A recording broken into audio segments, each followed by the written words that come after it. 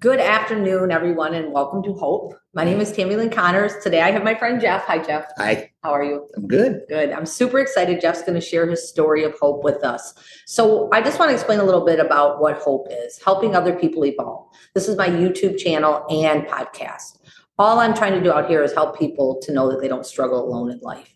You know, on a daily basis, there's so many people out here in this world, especially nowadays, that feel like they're at home struggling by themselves, no matter if it's grief, addiction, depression, the loss of their selves. You know, they feel like they're all alone. And our stories are struggles, but we've gotten to a strength through our struggles. So we're always a work in progress, I say, but maybe you would hear this story today and you'll get out of bed and know that you will be fine. So let me try my watch. So, you know, I'm super excited. So Jeff and I work at the casino together. Yep. And it was funny because one day he came up to me and he said, hey, on your podcast, do you interview people that, you know, were doing good in life, basically, right? And lost things to addiction and then, you know, are coming back through a strength. And I'm like, that's exactly who I interview. Do you know somebody like that? And he says, yeah, me. I said, perfect. Let's set it up. And that was probably about 6 or 7 weeks ago. So I'm happy that we finally got to get together here. And I'm super excited to hear your story. You know, I always tell people, you know, just kind of start, I guess, wherever you want to begin with it. You know, the struggles, but the solutions and the strength we get to. Well, you know, it's something I've always fought with. You know, I never thought I was good enough. So, you know, I turned to drugs and alcohol. Basically alcohol first, and then it evolved into drugs like everything else. But, you know, the alcohol made me smarter, better looking. I could dance better and all that kind of stuff. You know, when I was in a fraternity in college, that didn't help at all. And yeah, it's just it's a lifelong thing. So when did you start like drinking? Oh, I have no idea. No? Young. Before I was 18. Yeah. So, cause I know I started my drinking. I mean, I wasn't like full-fledged alcoholic at that point, of course, but at 12 is when I had my first drink. So very young too. So we, my parents had a cottage, right? And when we were teenagers, we used to go out on the pontoon boat at midnight. Right. Okay. And we would drink all night long. And luckily, one of the girls that was drinking with us, her dad owned the carryout on the lake. Oh, nice. So we would pull up to the dock and go in the carryout, you know, at 2 a.m. when nobody's around. Right. So yeah. Alcohol was not hard to come by. Plus, you know, those were the days where in Michigan, if you were 18, you could drink anything you wanted. So, and that's where the cottage was. And it's like, I could buy whatever I wanted. Who cares? There you go, telling our age. Yeah, I'm old. I was at that age too. Trust me, I know. Okay. So you just progressively and then get into college. You're in the fraternity. I'm sure that was right. Well, yeah, and that was just you know, we drank because, you know, it was a day. Right. So we drank a lot, or I drank a lot. And, you know, I was, just to toot my own horn, I was in the beer Olympics at school, and I was our you know, I was the go-to guy in my fraternity, shall we say.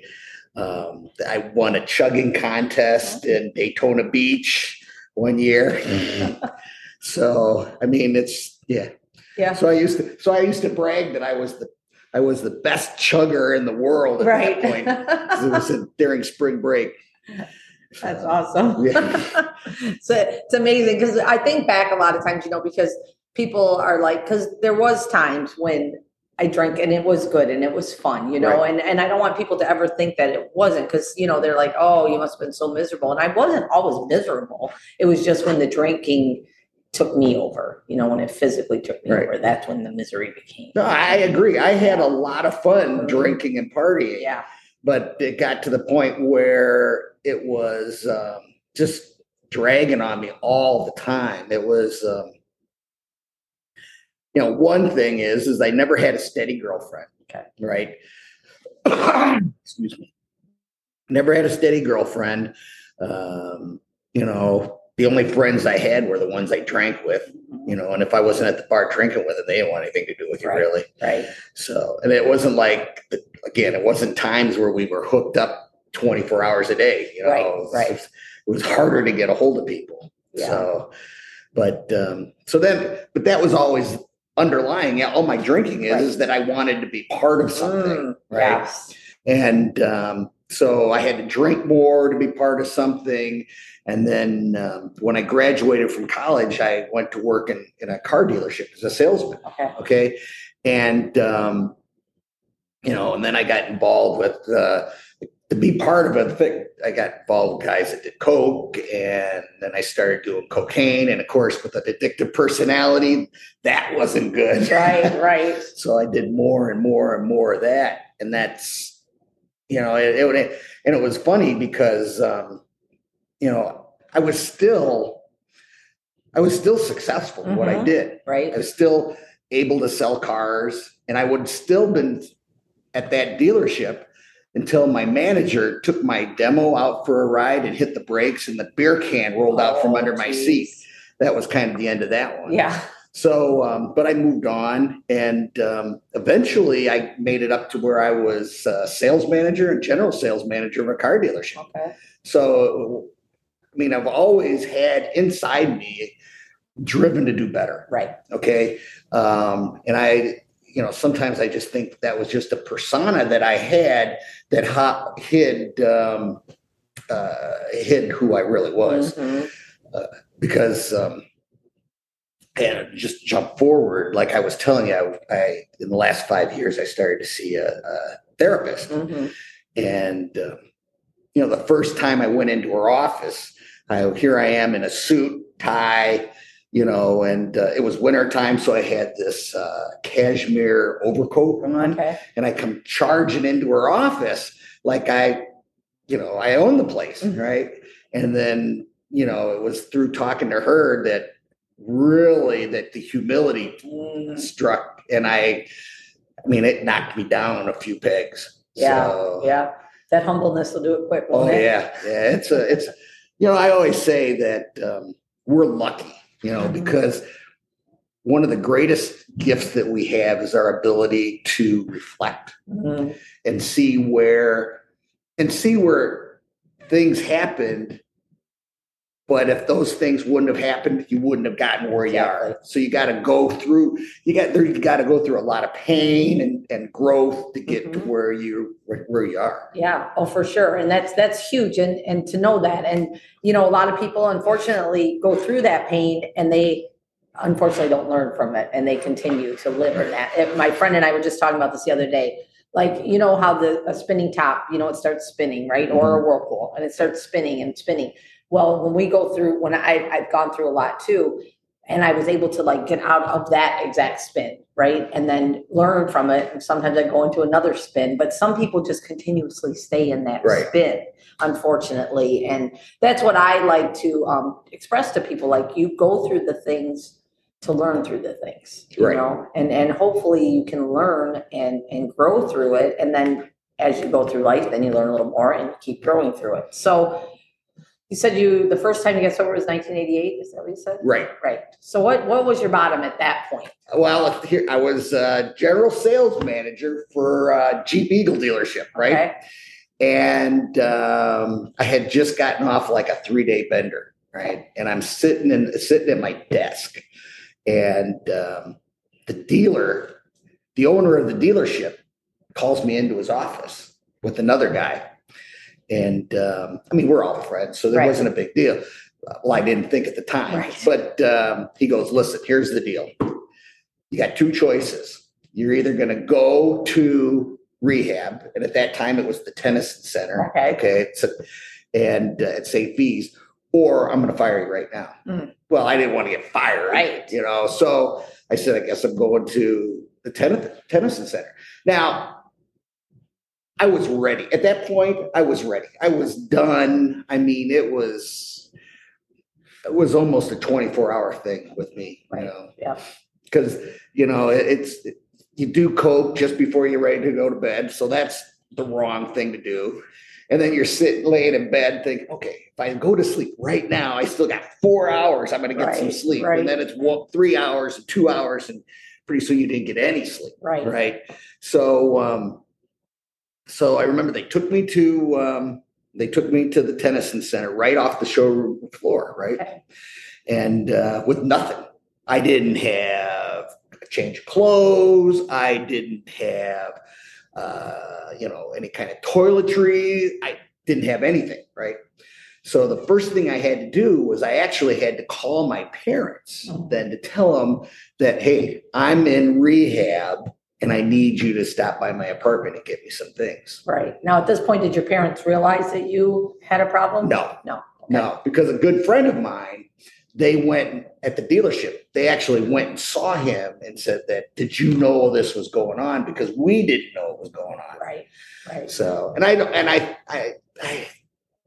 think about that. And they had to know. They just kind of, just like parents do. They're not my kid. Right. So, Right. It's so funny because this conversation is so good because the same friend that I was talking with the spinning top, we were talking about that, like how when I quit drinking, my mom was like, well, you're not really an alcoholic. I'm like, Mom, I weigh 85 pounds. My eyes are yellow. I'm about to die. But it's like the parents that fail, right? Like they really don't want to see it, whether it's your kid, your spouse, or whatever. You just don't want to see it. So you keep that veil there. Like you said, not my kid, not my husband, not my wife, So yeah. So, and I was very functioning too. So apparently you must have been pretty functioning. Very. Yeah. I mean, I was running a car dealership. Right. I was running bars and golf courses. But I was also doing a gram of coke a day. Yeah. I wasn't doing that, but I was drinking. I mean, my dealer would drive through the parking lot and put it in my hand and then just keep going. It was so, and then I was every night after work, we had to go get drunk. And if I wasn't out with this guy this night, then I was out with him the next night. And it's like I never had a day off from drinking. Right. So anyway, they took me and this is something I remember to this day. I woke up the next morning, right? And I was sharing a room with another guy. And he was like an Eric the Red kind of guy. He had long beard and long red hair. But anyway, he woke up in the next bed and his hair was going one direction and his beard was going to the other direction. And I'm thinking, what am I getting myself into at this point? Right. So, because you had to go to detox before you go to Tennyson Center, right? So I had to spend a couple of days in detox, and it was like, oh, this is brutal. This can't be me, is what I'm thinking. It can't be me. They took me down to get me to go through all your medical insurance and money and stuff like that. I had a Rolex watch on. I had $100 in my pocket. I mean, it wasn't like the normal person that you would think, right? I was not. So anyway, so then they took me to the Tennyson Center, and I did 21 days in rehab then. Okay. So, and then I had to do 8 weeks in aftercare after that. So, but you kept your job then? I kept my job, and it was an eye-opening experience. But I had a bunch of, before I went in, we had the ability through Chrysler to earn these bonuses, right? And then every once in a while, Chrysler would cut you a check, right? Okay. Well, I had a bunch of them built up. I hadn't got the check, and then by the time I got back, I had lost all that. Oh, so yeah. I had a condo at the time on a golf course. And I lost that. I had to sell it, and I just was able to sell it to get out from under it, and those are the kind of, I still lost stuff. Right.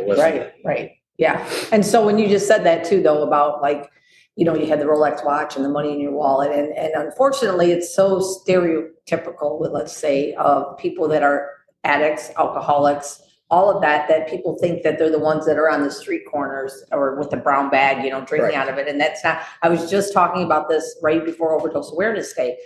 People don't realize how many people are out there that are functioning addicts. There are so many people out there that are, whether it's heroin, whether it's cocaine, whether it's alcohol, that actually get through their days and nobody knows, right? I actually just had a friend of mine, her husband passed away from, and she had no idea he was a heroin user, but he maintained it. That was it. It was a maintenance for him, you know? So it's hard when we're like that because unfortunately so many people look at it in that judgment way, you know? And then when I quit, like you said, well, no, you're not the typical, you work, you're not beating people, you're not fighting all the time, you know, you come home. So it's just, I just think that it's a big awareness that needs to be, you know. Right. Because when I was in rehab, they, after a little while, they start taking you to meetings all over town.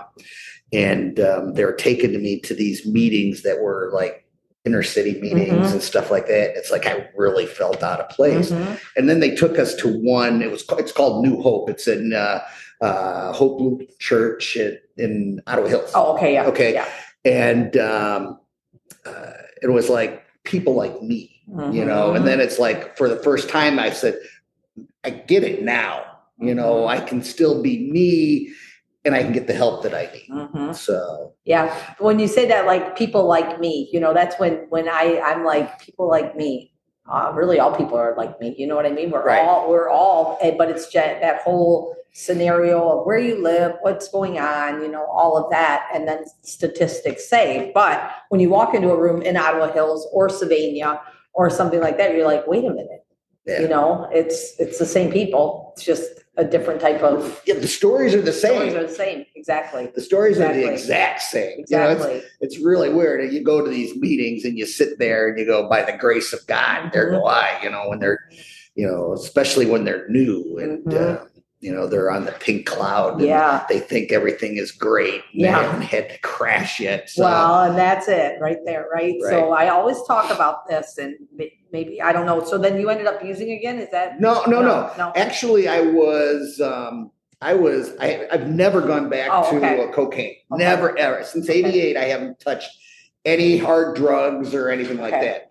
And for the longest time, I didn't drink either. And, but as I got older, you start to think, oh, maybe I can. Yeah, I can have a couple of drinks now and then. So I kind of was starting to let it back in. And then when, like I said, when I got my divorce, it was just, I just jumped right back in the bottle. And it was quick. There was we built up to it. It was just sober one day and drunk the next day. So, but like I said, the difference is that I knew where to go get help. Right. So and it's like, oh, I can't be drinking like this. And it wasn't even that long. It was only a couple of months, I think, or something like that. And it was like, I got to find a meeting. That's good that you knew those rooms. I say that my son's dad, he was a alcoholic crack addict. And for years, I went into the rooms with him, either sitting in an AA meeting or sitting in an Al-Anon meeting. So when I got sober, the same thing. I knew where to go. Like, I was like, okay, I know I need to go to an AA meeting. This is where I need to go. So I'm always like, a few things. I'm thankful for my boys and I can be thankful for AA from him. That's the only credit I'm giving him. But so, and then when you said about, so I talk about this a lot and this is just my opinion and I tell people this. I have friends that are recovering heroin addicts, recovering cocaine addicts, and they're like, well, I still drink. Now I watch them drink and I'm like, dude, not my place to say, but you're an alcoholic straight up. And they're like, but that wasn't my drug of choice. So I always say, well, cocaine wasn't my drug of choice. That doesn't mean I can go out and start doing cocaine because I'm going to end up back there. And I've, in my head too, people have said to me, like, you've been sober 18 years. Do you think you could have a glass of wine? And I'm like, I'm so happy with life. I don't even think about it. But I'm like, I don't know, but I don't ever want to go back there again. Right. And I watched my uncle, the same as you, like, he was sober, I think, 15 years. And he started drinking and it wasn't like gradually, like it was like the day he quit drinking and the day he started again was the same as he was the day that he quit. Like, bleh, right. Like complete, like it's almost like your body just goes, okay, we're back. Yeah. Well, it had been probably 20 years that I was sober when I really went back out. So, and now it's been I'm probably knocking on the door of 15 again now. Okay, So, but like you were saying, I really don't even think about drinking anymore. Right. So, I have, because I still like to have a cold beer now and then. Okay. So I had always had a few O'Doul's, O'Doul's in my refrigerator. Yeah. And I think the last 6-pack that I bought, and it might be, I don't know, 4 or 5 years old, and it's still in my refrigerator. Yeah. So, and I just don't think about it. Right. When I get something to drink, I mean, it's right there, and I don't even see it. Yeah. Yeah. So now, when I was working, and I don't want it to make it sound bad, but I don't consider the casino working. Okay. You know, that's kind of my retirement job. Yeah. Which I'm gonna probably do something about that too here in a little bit. But anyway, I was a financial advisor. 28 years, financial advisor. I own my own franchise. Okay. And but we had an office. A bunch of us got together and had an office together. So we had like a kind of like partners, but not really partners. Okay. But anyway, when we would go out to dinner, you know, we'd always have fund companies taking us out to dinner and stuff like that because, you know, we managed a lot of money and they wanted our money. So, but I'd have like some kind of a non-alcoholic beer then. Right. But other than that, I don't have a desire for it. Yeah.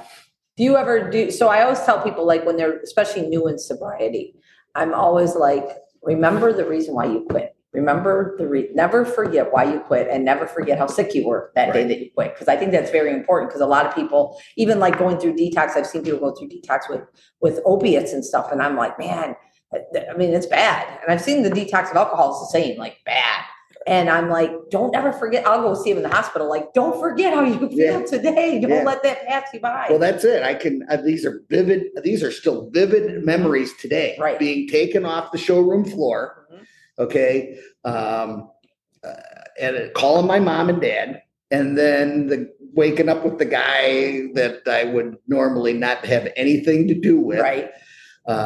So yeah, I remember that stuff. Yeah. And then because of the cocaine, you know, and you didn't sleep a lot. And for the next 21 days, I slept all the time. Right. So I pretty much slept through my rehab. Yeah. So now here we are. And like you said, you started some counseling 5 years ago. I think another thing that people don't realize, because they'll say to me, well, you've been sober 18 years. You're so strong, blah, blah, blah. And I'm like, dude, I didn't get here like this. Yeah. Like, it's taken work. And that's what I like to let people know. Like, life still happens, right? I say Jeff doesn't walk outside, and Timmy walks outside, and there's this big bubble around us that says, you know what? Everything's going to be perfect in your world. Nothing's going to ever go wrong, right? Yeah, right. Because that's what I feel like people think. And it's like, no. But now that, like, you've been through your counseling, and I do things like that too, it's having those tools, right? And knowing where to go and like you said, you need to go back to AA. Right. Yeah. And I said, this last time I went through, I took it a lot more serious the second time than I did the first time. So I remember, sitting down with my sponsor, you know, and going through all the things that you did and all the people that you have to tell that you're sorry and all that kind of stuff. And, that's when that humility thing started to creep in on me. Right. You know, thinking that, I'm not the great guy that I think I am. Mm-hmm. Right. Yeah. That's when you got to get in that mirror and be like, oh, okay, who are you really? Right. Right. And that's the thing. And I know you mentioned something earlier when we were talking about the low self-esteem. And I think any alcoholic addict I've ever spoken to has said that was what started it all. It was just like this low self-esteem. You drank, you felt a little better, you felt more confident, you could fit in better, and everything just went like that. And you were always hiding you, right? And now you're finding out who you are. And I'm sure through that process over the last 5 years, it hasn't been easy every day. No. But I still fight the self-esteem issues,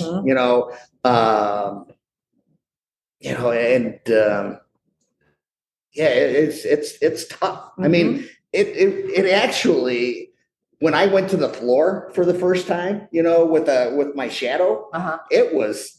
I He's didn't talking about the casino. Yeah. Oh, I'm sorry. Yeah, that's okay. But I didn't think I was going to make it. Really? I really didn't. I was shaken. I couldn't. I had trouble concentrating.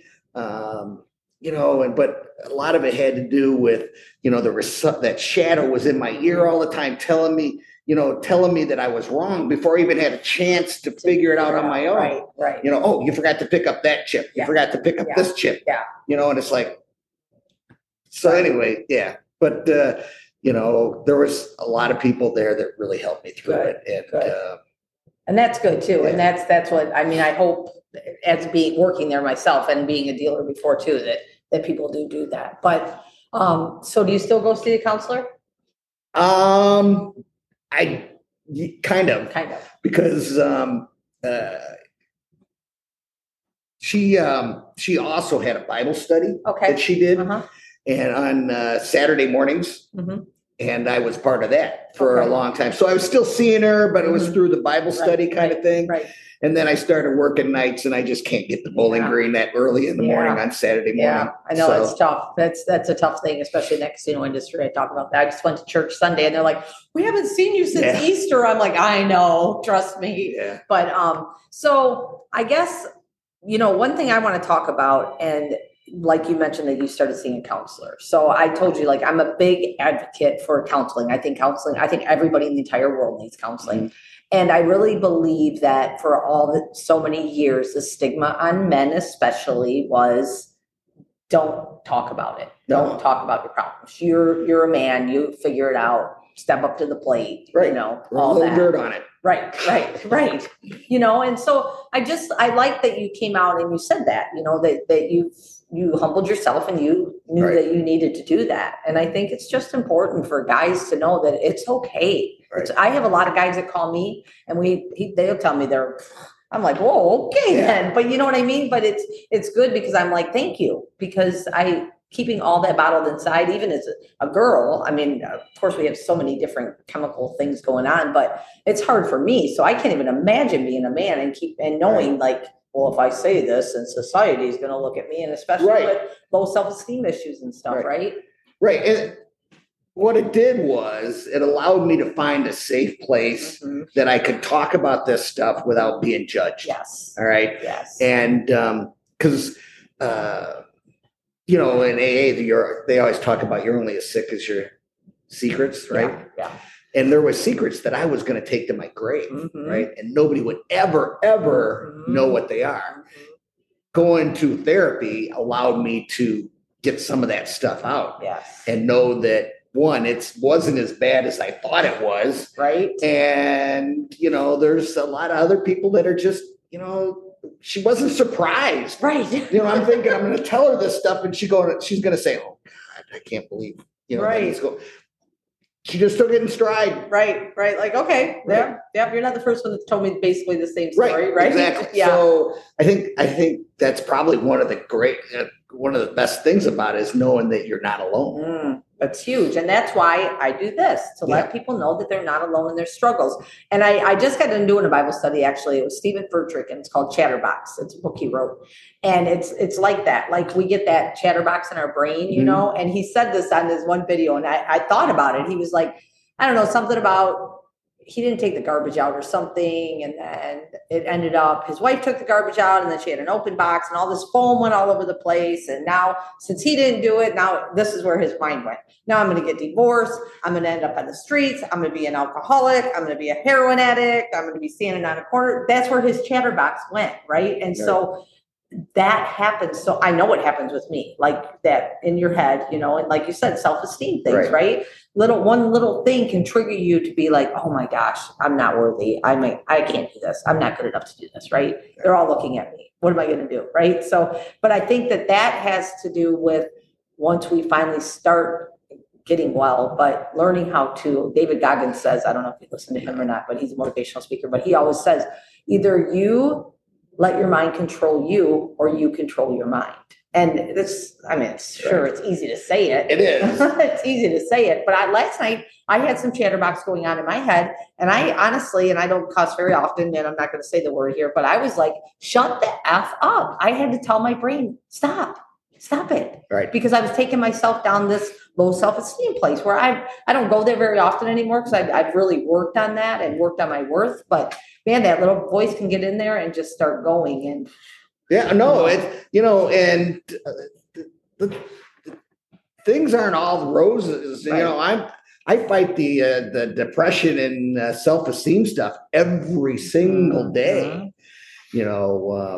Especially when it comes to women. I have a horrible problem with women. Yeah. I mean, I don't have a problem talking to them, but if I wanted to ask them to dinner or a cup of coffee, can't do it. I can't do it. And do you think that's because of you're afraid of the answer? Yeah. Yeah.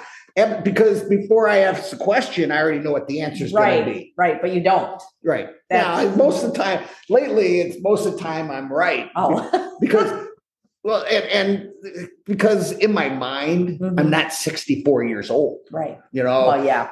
And you're 64? Yeah. Oh, I wouldn't have guessed that. You look good for 64. But I keep asking women that are a lot younger than me because I don't feel like I'm 64. I don't. Right. Or I look in the mirror and I don't see a guy. Right. Because, all the time when you were growing up, right? When you saw somebody in their 60s. Yeah. They look bad. Right. They're old. Yeah, old, right? Yeah. And I don't look like, I don't think I look like that. No, you don't. So, but yeah, it's like, it's just, it's just tough. It really is tough. Yeah. But asking for help, I have real problems. I still have asked, even when we're dealing. It's easier for me to fix my mistake than ask one of you guys for help. Come over and help. Yeah. Right. Yeah. Yeah. Because, and a lot of it also has to do with, for so long I've taken care of myself and, it's hard. It is. And that's especially when you've been taking care of yourself for so long and probably other people too. And we let our ego get in our way so much. Right. And I've learned over the last, really since my mom passed away in 2020, I've learned so much more about myself, but I've learned it's okay to ask for help. I've learned that it's okay to take a compliment. It's really okay. That's a good one because it really is. I'm not good at taking compliments. Me either. I was horrible. Someone would say something about, let's just say my hair now. So before I would be like, oh yeah, well today I did, and I go through all this, and now I'm like, thank you. Yeah, I see. It's like I'm looking for all the things wrong before I take the compliment. Right. And It's like your hair looks good today, and you're like, yeah, but I didn't do this to it today. And they're I think it looks like crap. Right. I think it looks like crap. Thank you for that. But instead, now I'm learning to just say, thank you. I've been blessed by my hair. You know what I mean? So it's always that work in progress and learning to do those things. So I'm hoping that you can work on that. Well, I have been. Good. So you should know. I mean, I do ask for help a lot more than I used to. And so I do. I try to, a couple of things that I've gotten to the point where, and I hate to say this, but when I was younger, it was always, I'm looking for these elaborate stories that I'd put together. If somebody asked me, and now it's, it's, do you like this? No. Right. It's not, I don't like it because of this, and this. It's like, right. And that's kind of freeing because there's no more lies, right. Because it's like, what do I care? At this point, what do I care? Right. One, I probably never see that person again. So, and then, it's just, those are those lessons that you learn the hard way. Right. I mean, right. But learning lessons and learning how to live differently through those lessons. And this is something that's a good point that I want to make just for everybody out here. So you're talking about I would walk in and I would see you dealing or whatever, and I would never in a million years think that anything bothered you like that, right? Like asking us to come over or anything. I wouldn't see that. That's why I always say, be kind, open the door for somebody, give somebody a smile, do this, because you never know what someone is going through. And don't be mean to people. If you came over and asked me for help, I'm going to come over and help you. And maybe it's something that we need to talk about afterwards, but not because I've seen, and I'm just going to use an example of the casino. I've seen people humiliate other people when they're on the game. And I'm like, you can't do that to somebody. Don't do that to them. Right. When they get off the game, then talk to them about it. But that's where my big focus in everything in life is, just be a good, kind person. I think there's a golden rule that says absolutely. And I totally agree with you. I hold the door open for people wherever I'm at, go, if it doesn't make any difference who you are. I mean, I hold the door open for people. I say hello to people, for a long time, that was hard. That was stepping out of my comfort zone. Now it's just something I do every day. But you just don't know that you could say hello to somebody and that was what they needed at that point in time to turn their day around. You'll never know. But it could happen. Yes, for sure. So that's one of my big things that I talk about all the time. Just be a kind person. Just be nice. If it's something that you don't, it's something nice. Wait, if you don't have something nice to say, don't say anything at all. Right. So, and that's true. Now, if I'm helping somebody, I might, that's a whole different thing, but I'm still nice about it. I'm still not, I can tell people, it's like when, especially talking like through our addiction and stuff like that, like I can't say, yes, Jeff, I know how you feel. But I can say, yes, Jeff, I can relate to some of the things you're talking about. And I think that's big too. I don't know why that just came to my head, but being relatable to people.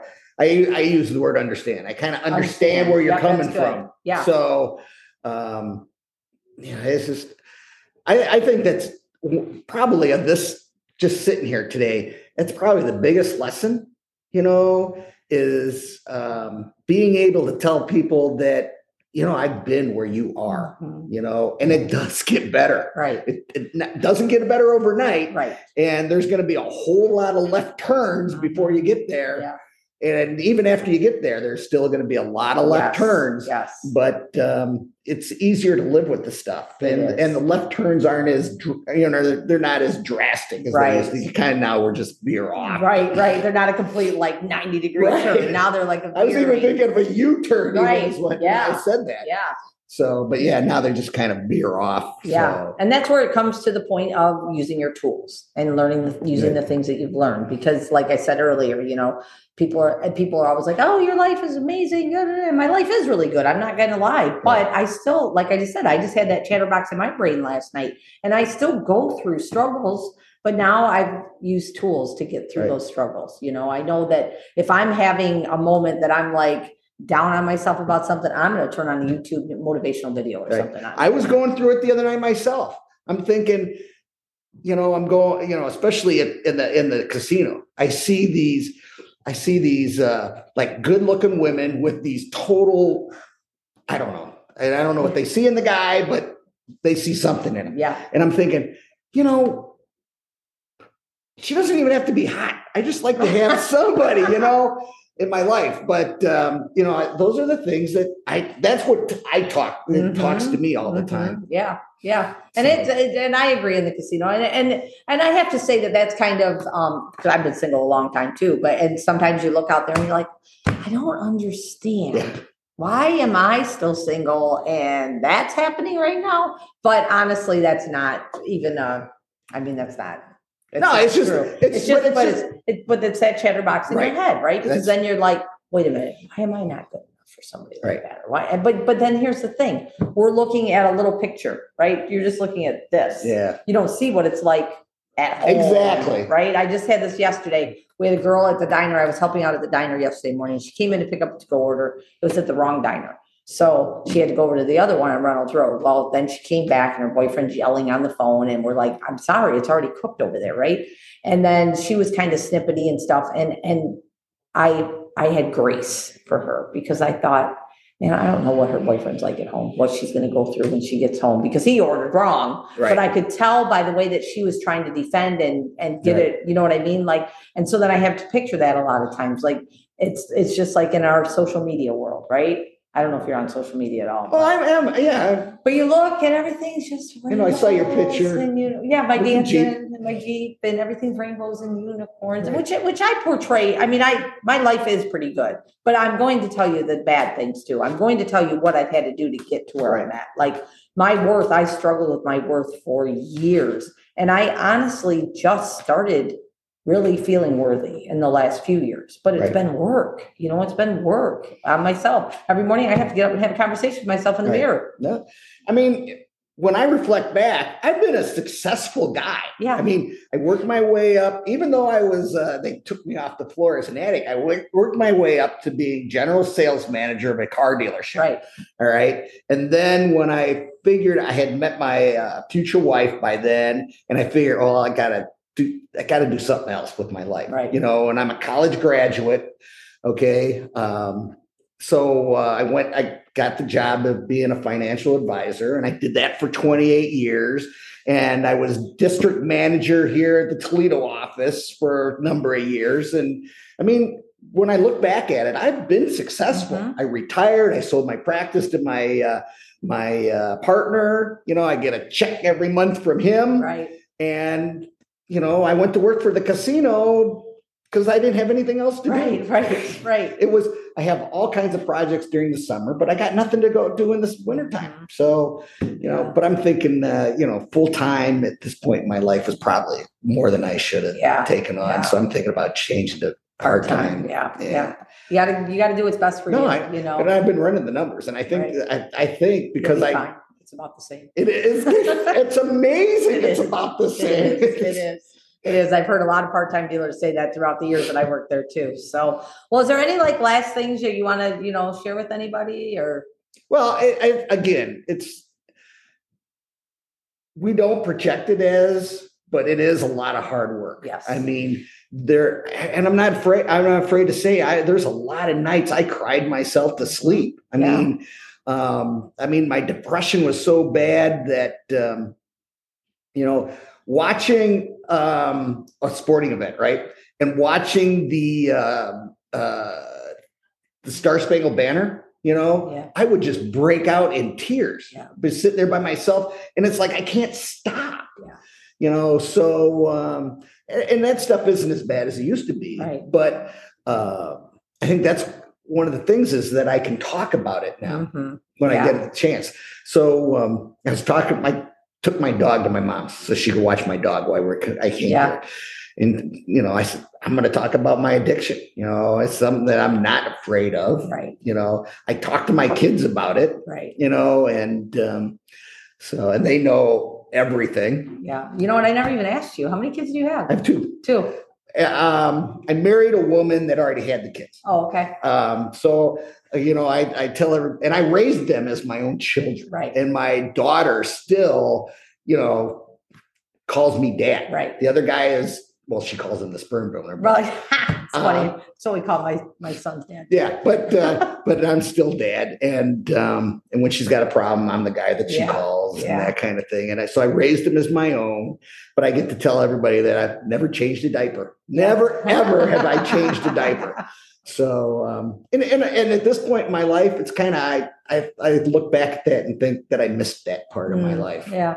Yeah. So, but I wouldn't change it for anything. Right. I mean, I had to go through that marriage, get those kids, to have the life that I have today. Yeah. And which is interesting because I've been divorced almost 15 years now, and I still have a relationship with those two. Yeah. So. Which is big for them too. Yeah. I have a bonus daughter and a bonus son that Nicholas was 18 months old and Heather was 3.5 when their dad and I got together. And I actually ordained her wedding. I married her in December. Unfortunately, Nicholas, my bonus son, he was killed in a car accident in 2012. So, but I'm still she's still never has there been a part of her life that she didn't know that I was in it. So that's important. But anyways, I cut you off on your mom taking the dog that you were sharing your addiction it's story. just that I told her, she goes, well, what are you going to do? I says, well, I'm going to that podcast interview. And she goes, what is that all about? And I said, well, I'm just going to talk about my, how I got to where I am, and all the, all the good stuff and all the ugly stuff that went with it. Yeah. Yeah. So, and we appreciate you sharing that because like I said, there's so many people that, and like you said, when you went to your counselor, they don't look at you like, what? You did what? Right. Man, there's so much of us out there that we all have the same stories, basically. Right. They're just in a different context. Right. And I tell people, today it's like, dude, you can tell me things and it's I'm probably already been there. Right. Because one of the things I learned by working with people, right, is I never ask anybody to do something that I won't do Mhm. or I haven't done in the past. And I think that's important for people to understand that. Yeah. And so when people tell me, well, this is what I did, it's like, yeah, okay. Okay. I've right. been there. Right. Been there, Right. you know, and I had it worse than that. Right. So, Right. well, Yeah. some people, you know, and then there's people that had it worse than you did Right, and everything right. else, but it makes you relatable. It does. It does. And that's, I was just telling somebody yesterday, we were like talking about your problems, they say you throw your problems in a pile, everybody, you're gonna go grab your own back because there are a lot of people that have a lot of worse things going on in life. But I appreciate you sharing because it just shows people that it's okay to be transparent. Yep. It's okay to share your story, and you are going to struggle, but it's okay to get to a strength and learn from it. Yeah. Yeah. So I really appreciate it. Can I get a Thank hug? you. You bet. Absolutely. That's okay. I like hugs. And everybody, I just want to thank you so much for jumping on Hope today. Once again, if you're at home and you're struggling and you feel like you're all alone, we have Jeff's story. We have Jamie's story. I have AJ's story. There's just so many stories out there that people have gone through some extreme struggles, but have gotten to a strength and are still getting up and getting out of bed every day. So I hope you all have a very blessed day, and we are out of here.